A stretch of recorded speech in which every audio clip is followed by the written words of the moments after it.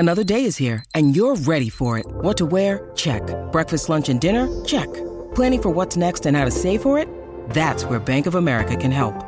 For your financial to-dos, Bank of America has experts ready to help get you closer to your goals. Get started at one of our local financial centers or 24/7 in our mobile banking app. Find a location near you at bankofamerica.com/talktous. What would you like the power to do? Mobile banking requires downloading the app and is only available for select devices. Message and data rates may apply. Bank of America N.A., member FDIC.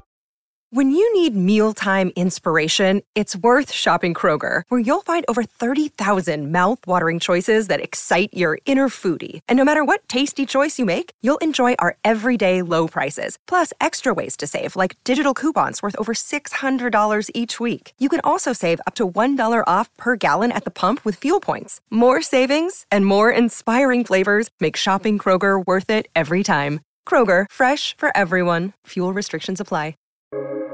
Welcome to the New Books Network.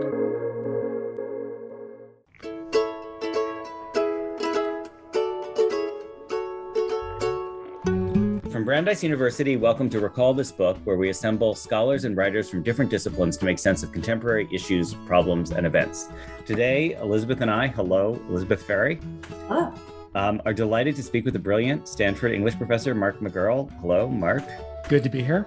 It's great to have you. Whose Everything and Less, the novel in the age of Amazon, has just been published by Verso. So listen to us and then rush to your favorite bookstore to buy it. And if I say bricks and mortar bookstore with a poignant twang, you will know immediately how to place me within Mark's delightfully subtle and far-ranging categorization of the various responses that we citizens, consumers, readers, and I should also say the texts of those citizens, consumers, and readers can have to our era of Amazonification.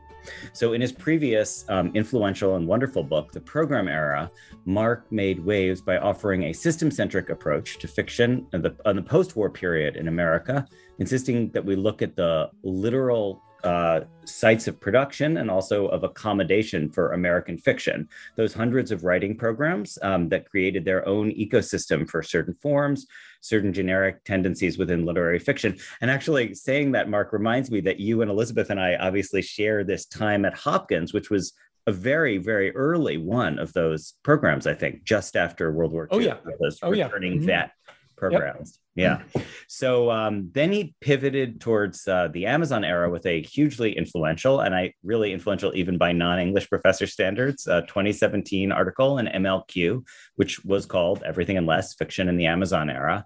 And now comes this 300-page book that is maybe an unpacking or a next step analysis from that argument.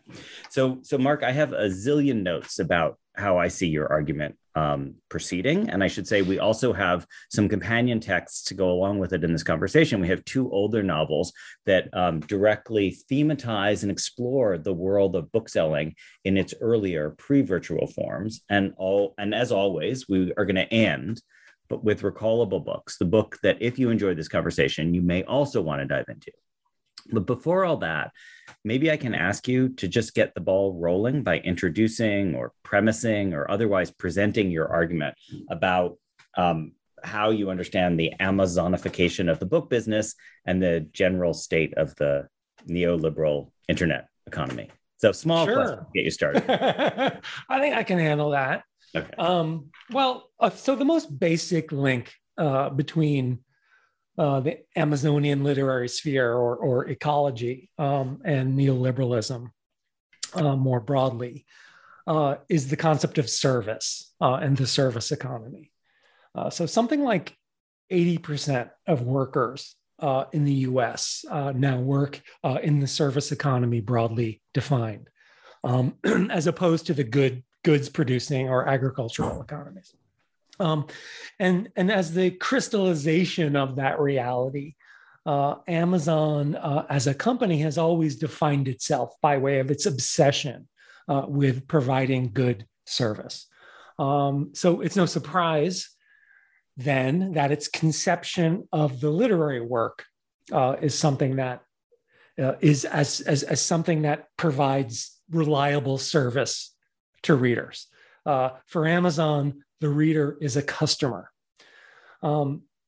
This being something like a total negation of the high modernist conception of the artist and the artwork as a product of wholly autonomous labor. And one of the most important ways that literature is enabled to provide good service to readers is by being organized into many distinct genres that line up with many distinct taste profiles. So as I put it in the book, for Amazon, all fiction is genre fiction, including literary fiction, which is simply another genre that some people really like. Those of us who are of a certain age will know that Amazon started as a bookstore. That was its first product, interestingly.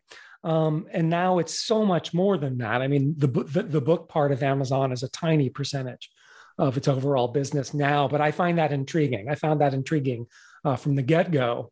And it raised the question whether there hasn't always been a kind of literary or quasi-literary dimension to the whole enterprise, an epic dimension to the enterprise, insofar as it was sort of motivated by its first product, insofar as Jeff and Mackenzie Bezos are both readers, and she is a novelist. So it sort of set my thinking along those lines. And then, as I'm sure you know, or had occasion to ponder, I mean, books are one of the first mass-produced commodities, right? One of the first machine-made things in multiples that get distributed. And so the book, in a way, has always had this interesting relation to industrial modernity. Yeah. So I definitely want to go back the way you have raised that. We have had wonderful conversations in the past with Martin Puchner and Leah Price about sort of book history and the ways in which books are not just kind of representative and indicative, but in some ways kind of proleptic and causative agents at different cultural moments. So I definitely want to go back there. But can I just hold with the point you made about like the bookshop identity of Amazon being at the center of the concentric rings of its gradual pervasiveness to the economy. So how strong a claim is that about elective affinity? In other words, is it that it had to be a bookshop doing that because books and genres gave you actually an important paradigm, which then, predicted and made easier the success of Amazon as it, gave you different flavors of tapioca, different kinds of bicycle clamp, different kinds of cable. Those are just things I bought in the last week on Amazon. So is that a strong elective affinity, or is it more like just contingent? I mean, books are one object among others. It happened to be a good point of insertion for this sort of retail. How strong an argument? Yeah, I mean, I would aim for something sort of in between those two claims. I mean, the very strong claim just sounds to me a little bit fanciful. That said, it wasn't purely arbitrary either. I think that, Bezos, by most accounts, was intrigued by the internet and thought it should be in the 90s and thought it should be used for a new kind of business. And there's some evidence that he always was thinking about selling everything on the internet. He just looked around and saw that books have specific qualities that made them very convenient to start with. Most importantly, there are so many more books in existence than can possibly be housed in even a huge bookstore, right?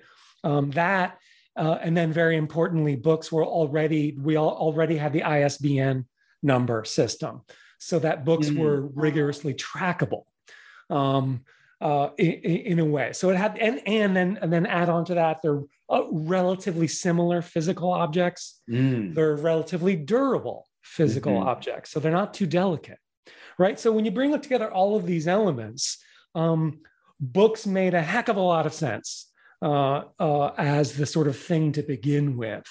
There are also all these practices intrinsic to the way Amazon does business that are quite peculiar and quite literary seeming. So like no PowerPoints are allowed at Amazon. You have to deliver your information in the form of a 6-page narrative that people can read before the meeting starts. So a commitment to textual linearity and argumentation over and against the sort of visual. So you could look at that for instance.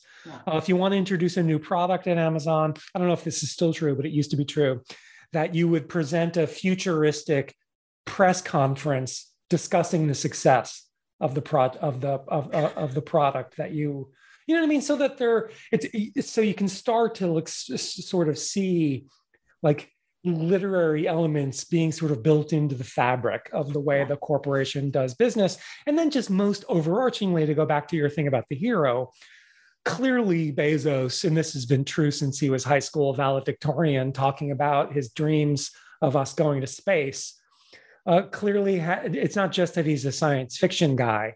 It's also an epic science fiction guy with a little bit of an old-fashioned conception of the hero, that will lead us where we need to go as a people. And I think that Amazon has always had that epic, heroic dimension. And also reading as a kind of model for that, right? Like reading as the way that you're going to transcend your specificity and travel. Yeah, at least initially. Yeah. You read your way into the future. So I want to tilt this conversation towards something that I'm basically going to sit back and listen to you guys talk about methodology, because as Elizabeth, as an anthropologist, I think you have some thoughts about the methodological, the sort of divides around how one writes a book like this, Mark.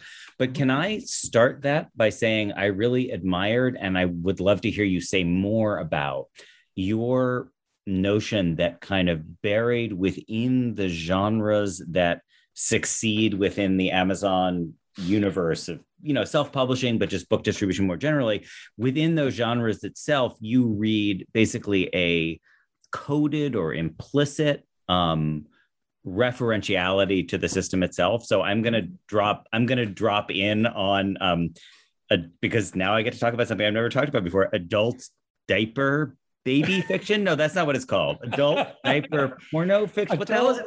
What is it? It's adult baby diaper lover. Adult baby diaper lover. ABDL. Yeah. Okay. ABDL. Yes. You Google it now.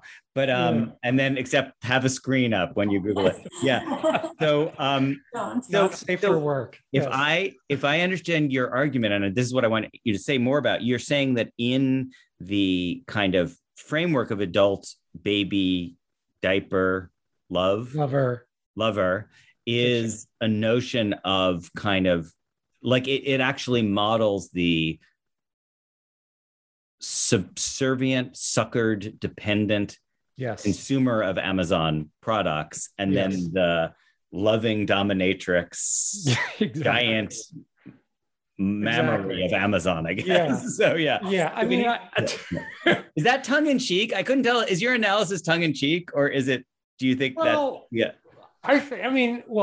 Only tongue in cheek to the extent that one could multiply, I think, possibilities for this sort of allegory of Amazon's own business. It's just that's a very particularly direct, and I admit kind of sort of funny one, because it's an image of a formerly alpha heroic male who eroticizes being dominated by a mother figure, right?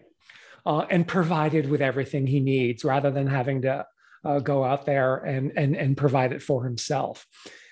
A mother who looks a little like Jeff Bezos, in other words. Basically, yeah. I mean, yeah. So I was just sort of interested in the erotica space in general, because it's the sort of wildest sort of affordance, to use that term, of the Amazon system. The things least likely to make it through any kind of ordinary literary gatekeeper. But you can't keep the people from producing innumerable versions and permutations of their kink out there. And this was and I was sort of interested in that as a general phenomenon. And then I stumbled upon this stuff. And I was like, wait a minute, that actually is uncanny. My first thought is, wow, this reverses 50 Shades of Grey. Perfectly. It's a perfect inversion of the model we're given by that super, super bestseller. But also it really kind of gets at least that element of Amazon in its relation to us as dependent consumers who, sit immobilized as stuff is delivered to us, basically. Mm-hmm. And all of our needs are met before. All of our needs are met. Yeah. Okay. So I'll just ask a tiny follow-up on that before the much more interesting question of talking to people versus reading books. So do you feel like, is your insight that once you've understood this system, it's possible to go in and find, the moments that resonate, the kind of fractals that embody the system as a whole? Or is the argument a little more agential than that you see people kind of working out the logic of the system that they are operating within by way of the stories they are telling? Oh, well, God, probably not consciously. Okay. No. That seems far-fetched. Yeah. Spontaneously reproducing the way we all do.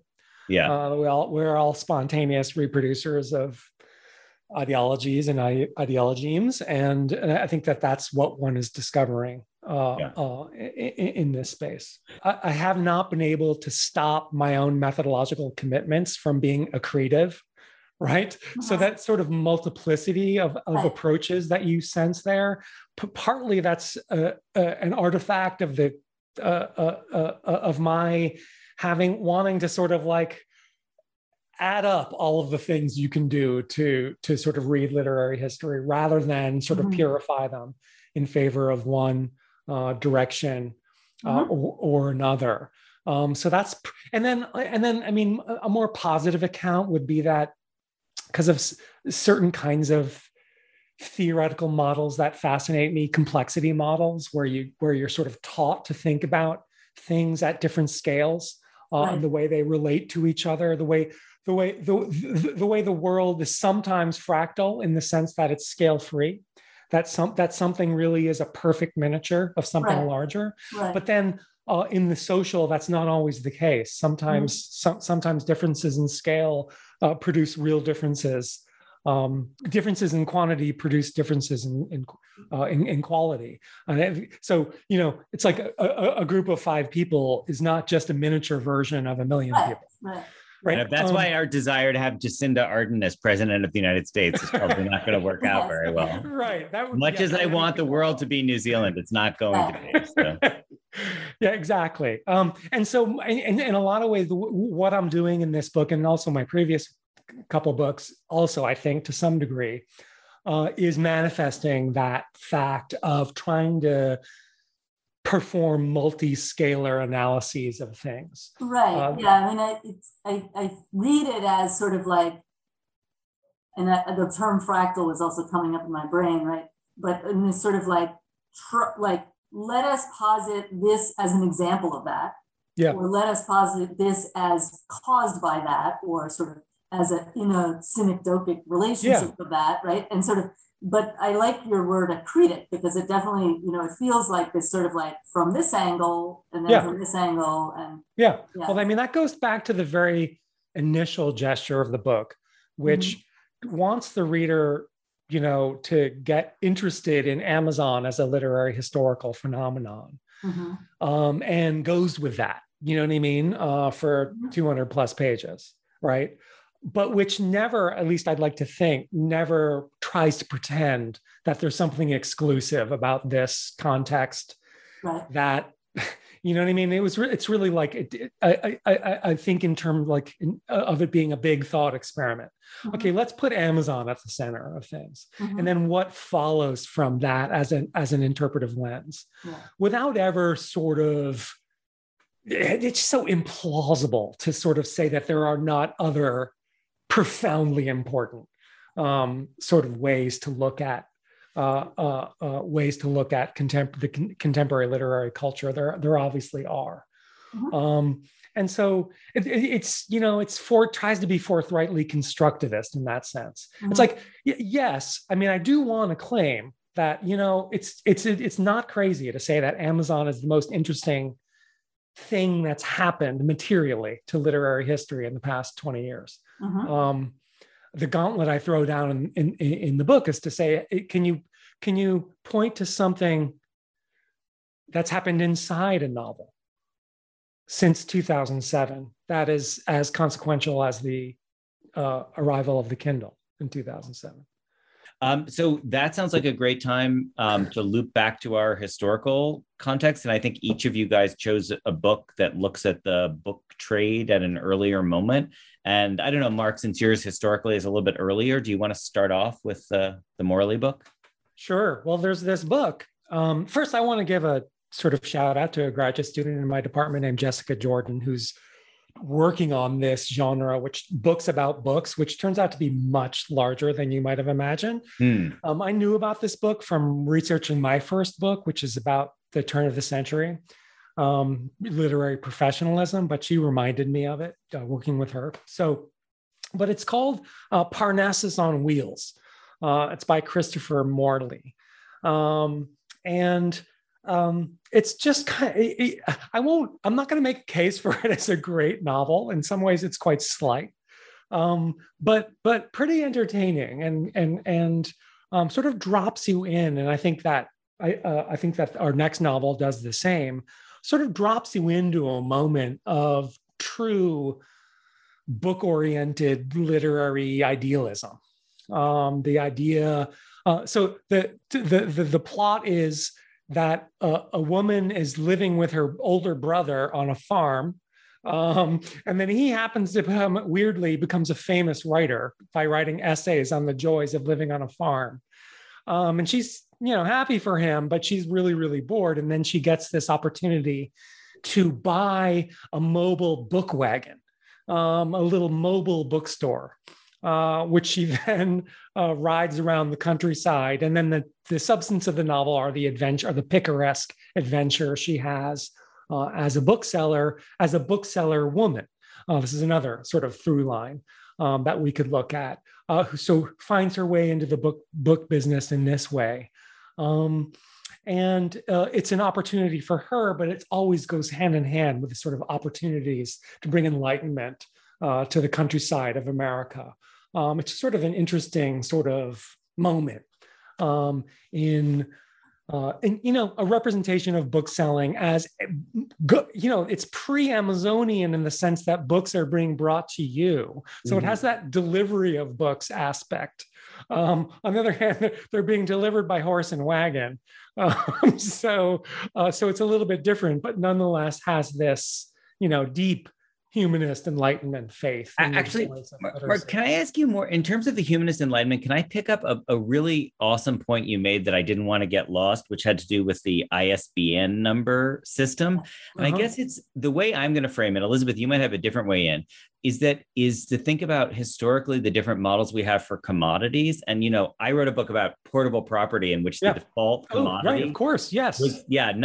In which I did think about books as commodities, but I thought about fungibility. And obviously, if you're selling flour, there's not a lot of, I never really thought about this with Amazon, but there's no real advantage to my buying flour from like somebody who's got 1,000 warehouses, because you don't need 9 million ISBN numbers for flour. You just need flour.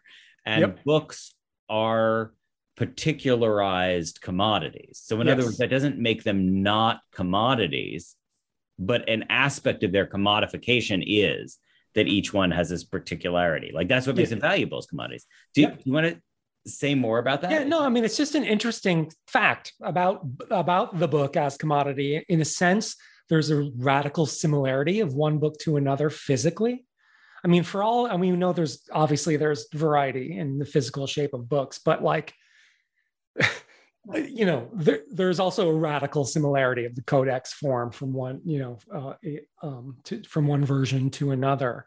And then any given title, of course, all of those books, at least in the same edition, will be completely similar. Right. But then books, the book market as a whole is characterized by, being occupied by, 5 million different things. There's something specifically, humanized about the commodity, because the commodity is a book, that it has this special je ne sais quoi, because every book is different from every other. in a way that somebody selling absolutely doesn't have that. Sure. And as you can learn from Laura Miller and other historians of the book trade, it's remarkable how long a kind of pride in it being a bad business lasted. It really took the beginnings of corporatization in the 60s and 70s and 80s for that mentality to sort of drain away. It was the sort of New York City version of it was that it was a gentlemanly business, right? Very much removed from the rough and tumble of other sectors of the market, because imbued with this seriousness of purpose, and the sort of backcountry version of that is reflected in the Morley novel. Yeah, that's great. So Elizabeth, do you want to connect that to Penelope Fitzgerald? Yeah, and I was just going to say that,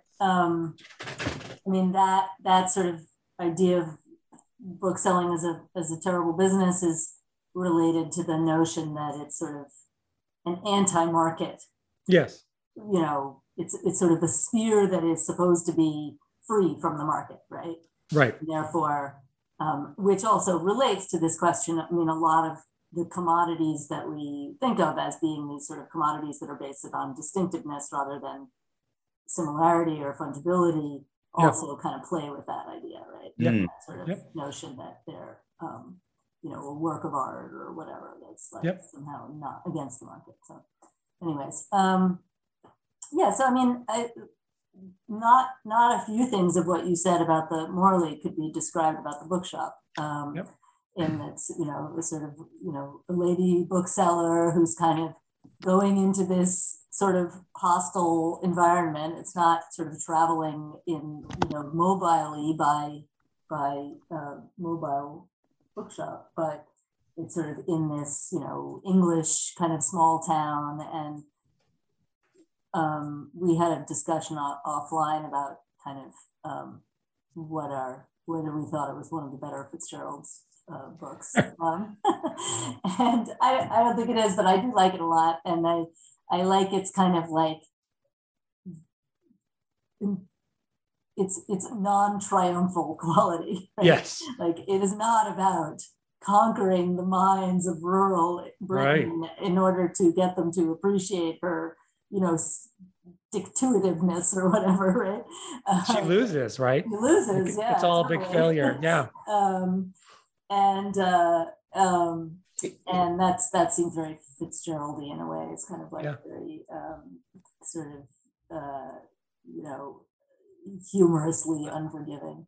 As a massive fan of Fitzgerald, can I just put a plug in here that it's 1978? I think it's her second novel. And in 1977, she published her book, The Knox Brothers. Do you guys know that? Which is like the portrait of her 4 great uncles, I suppose. And one of them was the editor of Punch. So I actually think there's an older literary historical tradition that she's part of. Like, in other words, she is very much in the family business of, buying newsprint at 2 cents a pound and selling it at 5 cents a pound. I mean, like she's thought about different modes of dissemination. And of course, she has this wonderful book about the BBC, Human Voices. Human Voices, which is, again, about medium specificity. So, Another possibly important detail is that the bookshop is a historical novel. I mean, not at great distance. It takes place in the late 50s, but it's a 78 novel. And so the book is very charmingly a book about a failed project of enlightenment of the small town, but that sort of success might be added in, as it were, historically from 78 as a clearly much more liberalized moment. Looking back on that conservative, Lolita, about the book Lolita, trying to sell the book Lolita. So can I turn back, Elizabeth? You made a really good point about the kind of not unsaleable commodities, but commodities that are saleable precisely because they mark their distinction from mere commodification. Is there something to be said about the aura or the kind of metonymical association of like cool prestige objects that get sold in a bookstore? And so, Mark, I'm sort of thinking about Amazon here, like opening out from its beginnings as a bookstore to so much more. But also, Elizabeth, just your comment made me think about all those hipster t-shirts that I have bought for $28 at a bookstore, or the like cool Canadian bacon chocolate bar that, do you know what I mean? Like there's like a whole set of items, which I've heard in some bookstores are like the main seller, Or the meditation, the little meditation manual that you get. Totally. Yeah. But forget the manual, like the little mindfulness token that you can buy at the, which is, so what is it about those things? Because they are erraticized by being in a bookshop. And Mark, it's so great that you name checked our colleague, Laura Miller at Brandeis, because I actually don't really know her work on this. I knew that she worked on it, but I'm going to go check it out. Well, now. I mean, the book of hers I've read most recently is Reluctant Capitalists. Yeah. So, which makes the argument right there. That's great. I mean, I'm so sorry we didn't have her in this conversation. That would be great. See how wonderful. Yeah. Wicked smart, really good book. Yeah. You just taught me the word erraticized. Erraticized, thank you. Like owl and it's things that make you do fun things with your mouth. Yeah. But but that notion, right? Reluctant capital. That's a great way of thinking about it. So yeah, Mark, I mean, do you have thoughts about that? Historical, that genealogy of the book trade? Yeah. I mean, I think that to some degree, Amazon disconnects from that. Just at least in the sense that, I mean, except insofar as it's opening physical bookstores of its own, it's disconnected from that, and that feature of especially, well, no, not just independent bookstores. All bookstores have lots of tchotchkes. That are marketed to the people who go into bookstores. So there's a kind of a class profiling going on in that stuff to some degree, but that also maybe has something to do with profit margins, et cetera, as you say. Amazon's a little bit different in that, because it's at least the online part is virtualized. You don't get that kind of associative. Certainly not that you're not representing yourself and behaving visibly as a certain kind of person with a certain kind of taste profile. So I think Amazon's a little bit more of the massified version of that, although for sure, I mean, the funny thing about it is that it just expands the number of commodities that you might buy at the same time that you buy a book. It presumably has algorithms that are then, pushing up certain things based on what you bought, right? Yeah. Does either of you know much about the history of the kind of culture wars around public libraries in America? Mark, I feel like that might be something that's kind of in your bailiwick. No, but I mean, just the thing I was thinking about is, with the rise of the Carnegie system, around 1900, more or less, and then the professional librarians that Melville Dewey trained, you get that question of whether the library is going to be a space of massification or a space of cultural prestige, because there was lots of, I'm going to call it, good popular literature that in a library pre-Carnegie, the library could just hold that stuff. So in a way, historically, the arrow goes the other way, that 19th century libraries were not ashamed to have the things that people wanted to read, but then the library became a prestigious, erraticized space. And then you had to not have 10 copies of the latest, quote, trash. Instead, you had to have, Harry Beecher Stowe and Herman Melville and all those other folks. So I don't personally know that history well enough to comment on it. I mean, because I'm obsessed with what I am obsessed by. There's the question of ebooks and the library. Just to go to a highly specific, highly contemporary debate being had about whether you can take out an ebook and what the property status of those are going to be at libraries, because that is one way to acquire an ebook, is to get it from a library.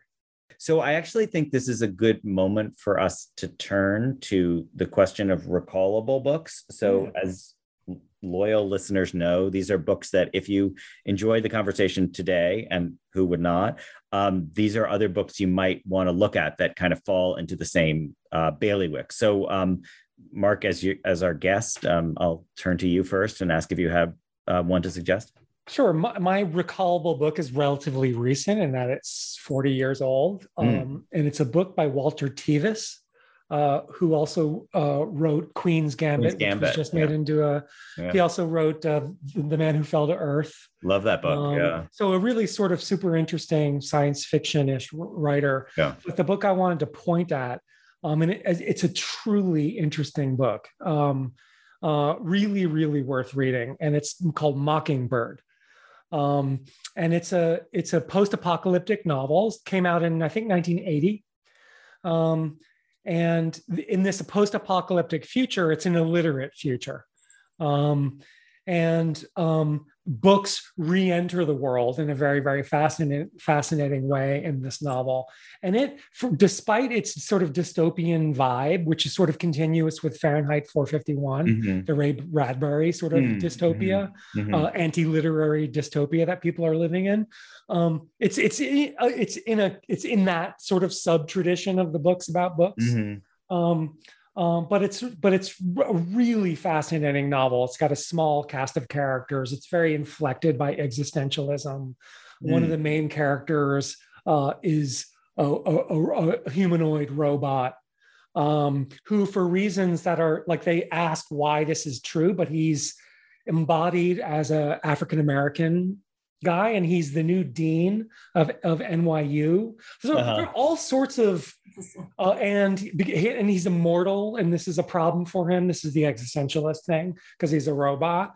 And then there's the two other main characters, and one of them is they both rediscover books and what books mean, and that makes it sound a little way more corny than the book actually is. It's an amazingly well executed novel, and anyone who's interested in this kind of thing, I strongly recommend it.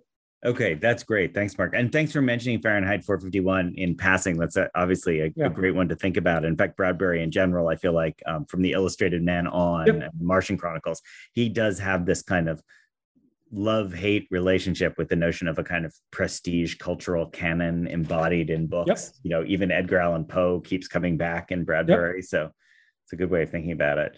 So I will also, I'll go way back, and I'm going to do what Elizabeth usually does, which is recommend a Trollope novel. And it's The Warden, which is, you know, a great Trollope novel in and of itself, but it's also his first novel. And it's really interesting because he's definitely still feeling his oats and feeling his way generically into how he identifies the kind of work that he does. So, Mark, one of the reasons I asked you the question about adult baby diaper, tell me again, adult? ABDL. Adult baby diaper love fiction. Is I was interested in that level of generic consciousness. And in The Warden, the generic consciousness is very high. So he situates the novel in opposition to a newspaper called The Jupiter, which is the bad version of the Times of London. But he also trots out Thomas Carlyle as Dr. Pessimist Anti-Cant, who is another example of how not to write fiction. And then he also invokes Mr. Popular Sentiment, who is Charles Dickens, who's another example of how not to do it. So he's locating himself within the triangle of, you know, bad other iterations of what a realist novel might be. So I think it's a good one to think with. Most of which are on the grounds of sort of catering too much to the public, right? Yes and no. Actually, I think his critique of The Jupiter is that it treats itself like a god. Like it is lowest common denominator. It's true, but it also establishes a prestigious distance above its audience. Whereas he's saying his kind of novel lives at the same level as it's shaping popular opinion. It's propounding. Godliness is it's sort of like the Twitter of, you know. Yeah, and Pessimist Anti-Cant is like, you guys are all doomed anyway. So it's not so much a god as it is like Lucifer or something, just like I forsake you. And somehow Trollope is the only one who gets to be with you, but nonetheless preserve, I don't know, some sort of prestigious intellectual detachment at the same time. Right. Which Mr. Popular Sentiment gives up. Center of honor or something. Yeah, something like that. That's right. Yeah. Anyway, cool. Well, thank you, Mark. This has been an awesome conversation. We really appreciate your coming and taking the time. It's been really fun. Really, really fun. So let me just say quickly that Recall This Book is sponsored by Brandeis and the Mandel Humanities Center. Sound editing is by Naomi Cohen, website design and social media by Miranda Puri of the English department. And Elizabeth and I are very eager to hear your comments, criticisms, and thoughts on today's discussion and on the book trade generally.